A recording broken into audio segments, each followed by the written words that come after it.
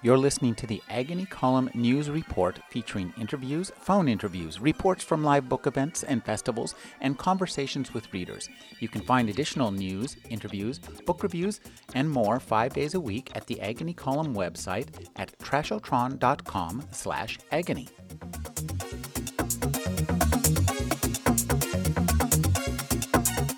Cindy Pon will be reading from Fury of the Phoenix. Yes. Hello? Is this working? Yeah. Okay. Fury, I don't think so. Go. Got it? Okay. Fury of the Phoenix is actually the sequel to my debut, Silver Phoenix, and both books are set in the kingdom of Xia, which is inspired by ancient China. They were taking the evening meal when a hoarse scream topside startled Eileen. Pen and Chen Yong leaped to their feet, and her eating sticks clattered to the table. Everyone rushed out at once, but Pen stopped short, and Chen Yong paused beside him. She tucked herself behind Chen Yong's back. The sun had just slipped below the horizon, casting the gliding dragon in an eerie gray. There were 4 crew members on deck, each transfixed by 2 naked figures writhing toward them. Both were rail-thin. Their black hair hung like kelp. Eileen could see the sharp edges of shoulder blades as they drew closer to the men, who stood frozen, mouths agape. Ox took a timid step forward. "Mother, is it truly you?" The creature raised a white arm, fingers uncurling. Ox took another step. Eileen hissed, and her scalp crawled. There was a thump from the side of the ship, and something pale and wet crashed onto the deck. The thing held itself in fetal position, dark hair covering its face, before rising like a wave to its feet. It was getting too dark to see, but somehow Eileen knew who it was. She pushed her way between Pen and Chen Yong, even as Pen shoved her back, and a twinge of annoyance filled her that he should be so rough. Suddenly, sobbing, Ox had fallen into the creature's arms. "No!" Pen rushed forward. "Don't let them touch you!" Ox began to whimper. He shrank before Eileen's eyes, his flesh growing white and puckered. The skin tightened on his face until his eyes bulged. A thin, anemic thing, he slid to the deck. "Sea shifters, we need fire!" Pen shouted. "Yen!" She could hear what Pen was saying, but the naked figures captured all her attention. 4 of them now, ashen and slender, some with seaweed clinging to their thighs. Curiously unmoved by Ox's strange fate, she stepped toward them. One figure looked so familiar. If only she could see his eyes. That smile. "Bai Lan, is there enough to eat at home?" Lao another sailor, stood rigid, staring at the creature that Ox had mistaken for his mother. Now, noiseless, hand outstretched, the creature stepped over Ox. Eileen couldn't turn her eyes away. The sea shifter spoke words it seemed only Lao could hear. "I'm so sorry." Lao opened his arms to welcome her. "I've missed you." Nine, his eyes averted, lunged and grabbed Lao hard enough that he fell to the deck with an audible grunt. "Nine, that's my wife." "No, it's not," Pen shouted. "They'll kill you." Yen burst from the bridge with 2 lit torches in hand, their flame so strong that Eileen felt the heat. He tossed one to Chen Yong, and brandishing the torch, ran toward the closest creature. "They fear only fire. Bring more torches, burn them," Pen ordered. Yen set fire to the naked woman's dark head. Ear-rending shrieks and the stench of burning flesh and rancid shellfish filled the air. Eileen threw her spirit at the sea shifters. She glided over them, but their spirits were slippery, as if encased in flowing water. She could gather nothing from them. There was nothing to latch onto. "But my daughter," Tian'an protested. Xiao Ho had emerged from nowhere and clutched at his father's trousers, his expression conflicted and uncertain. Suddenly, the figure that had looked so familiar to Eileen moved into the torchlight. Entranced, she reached a hand to him. Although he was so thin that his ribs were defined ridges under almost translucent skin, Li Ron's smile was still the same. He was naked, and embarrassed, she ducked her face for a brief moment, but his eyes compelled her to meet his gaze. "Li Ron, I'm so sorry," she whispered. Chen Yong made a choking noise beside her. "Burn them!" Pen shouted. "Drive them back to sea!" The bewildered crew moved in slow motion, but dutifully raised their torches. Li Ron was so close now that his entire face was lit by Chen Yong's torch. She took a step toward him without realizing that she did so. He opened both arms to her, and she stumbled into him. "Forgive me." She tasted the hot salt of her own tears. "Of course, Eileen." She heard him say it, even though his lips never moved. His hand brushed her wet cheek. She gasped as coldness convulsed through her. I forgive you. His words were ice against her ear. He wrapped damp fingers around her neck, and it was as if her spirit were plunged into a frigid sea. A strong arm wound around her waist. Chen Yong pulled her against his chest, and she stifled a cry. He brandished the torch, a guttural sound escaping his lips, and she screamed. The sea shifter cowered, its unnatural shriek piercing the air. Go below deck! Chen Yong shoved her toward the hatch. His amber eyes were wild with something she couldn't identify. But go! He roared. Chen Yong raised his hand to push her again, but froze at the last moment, as if he couldn't bear to touch her. Eileen fell back and pulled open the hatch. She staggered below, her throat full of tears, the scent of burnt flesh and seaweed smothering her. The screaming and shouting seemed to go on forever. Eileen lay on the hard berth, her knees drawn to her chest, unable to stop shaking. She buried her face in her blanket and recited the mantra for protection, first soundlessly, and then aloud, stringing the words together like a silk cocoon.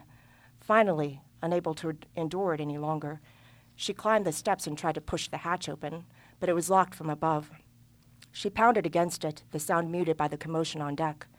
She returned to the berth and didn't know how much time had passed before an eerie silence descended on the ship.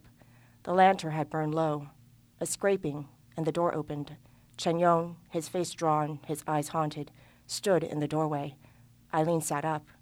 You're not hurt. She reached for him. He entered the small cabin, filling the space, and sat down beside her. We forced them all back to sea.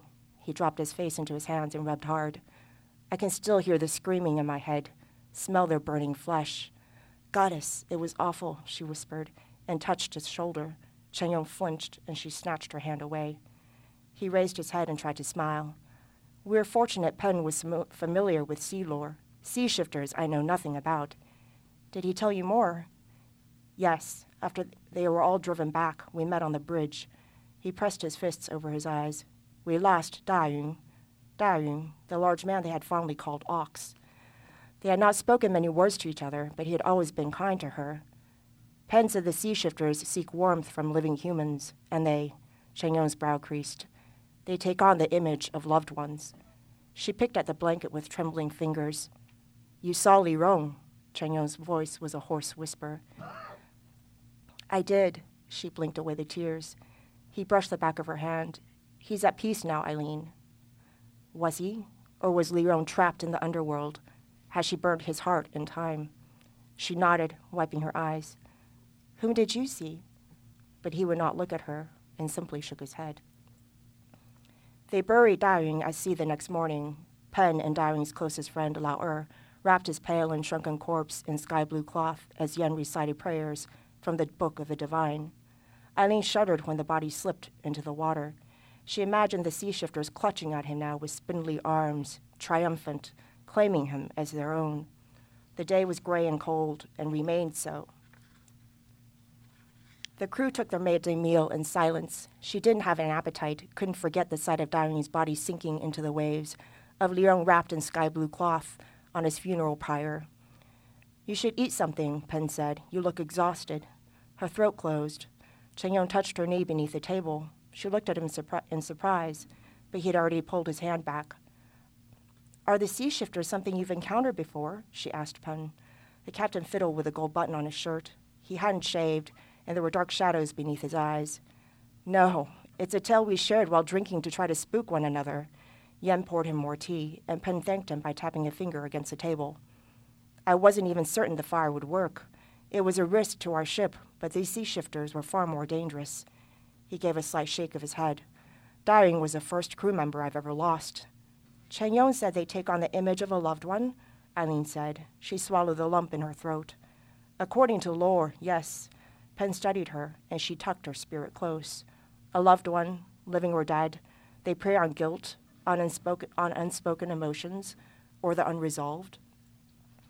They sat at the table without speaking for long moments, each lost in thought.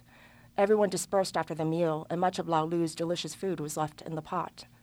Eileen went up on deck. Several of the crew nodded somberly as she strolled the perimeter of the ship. The dampness seeped through her, and she drew in the salt air. The gliding dragon flew over the waters. She stepped over Yam Head and Xiaohou, who were sprawled on the deck playing war with wooden sticks. "Want to fish with us again when the winds drop, miss?" Yam had asked. She ruffled his hair. "We'll see," she said, although a chill crept down her spine. They were so vivid, these memories that were not hers. It felt as if she had lived them. Had she made them up? At the stern, she wandered up the 2 flights of stairs to the top deck without thinking. It was her favorite place on the ship because of the quiet. She almost turned around when she saw Chen Yong hunched on a stool, facing the sea. His head bowed over a book. Instead, she stood and watched him. She realized he was sketching and smiled. She knew that he studied art as she did, but had never seen any of his work. She took stealthy steps toward him, hoping to peek. He turned when she was only a few paces away and closed the book, his mouth twitching into a half grin. Dark shadows curved beneath his eyes. He hadn't been sleeping well either. "I was drawing," he said, "and I was trying to steal a glimpse." He smiled. "You've never shown me your sketchbook." "No," she leaned against a railing facing him. "I didn't even know you've had one. I remembered our last journey together, and you always sketching in yours. I packed one for this trip." "So?" She held out a hand. Chen Yong gave her his sketchbook. "This means I'll get to look through yours?" "No promises," she said. The book was bound in soft brown calfskin, luxurious to the touch. She ran her fingers over the cover before opening it. The gliding dragon's masts, bridge, and stern were rendered in strong strokes. There was the same boldness in his drawings as in his calligraphy. Portraits of a crew, including an exact likeness of Yamhead, grinning mischievously from the page. She came across a profile of herself, chin tucked, in one hand. She was drawn in delicate, careful lines, a dreamy look in her eyes. "It's me." She glanced up, amazed. "Oh," Chen Yong stood. "I think you were looking out to sea." He took the sketchbook and closed it. "You're very good," she said. "It's only a hobby." He fumbled, finally clasping the book behind his back. "Are you all right?"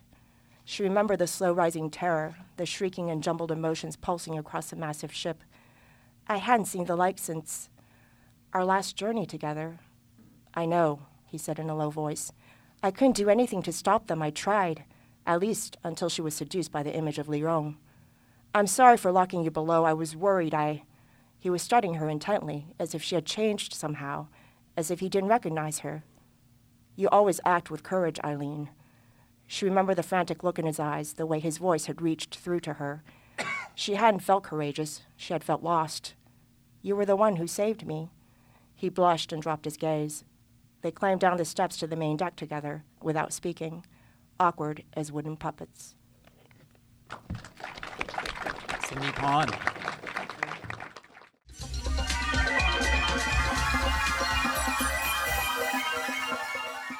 You're listening to the Agony Column News Report featuring interviews, phone interviews, reports from live book events and festivals, and conversations with readers. You can find additional news, interviews, book reviews, and more 5 days a week at the Agony Column website at trashotron.com/agony.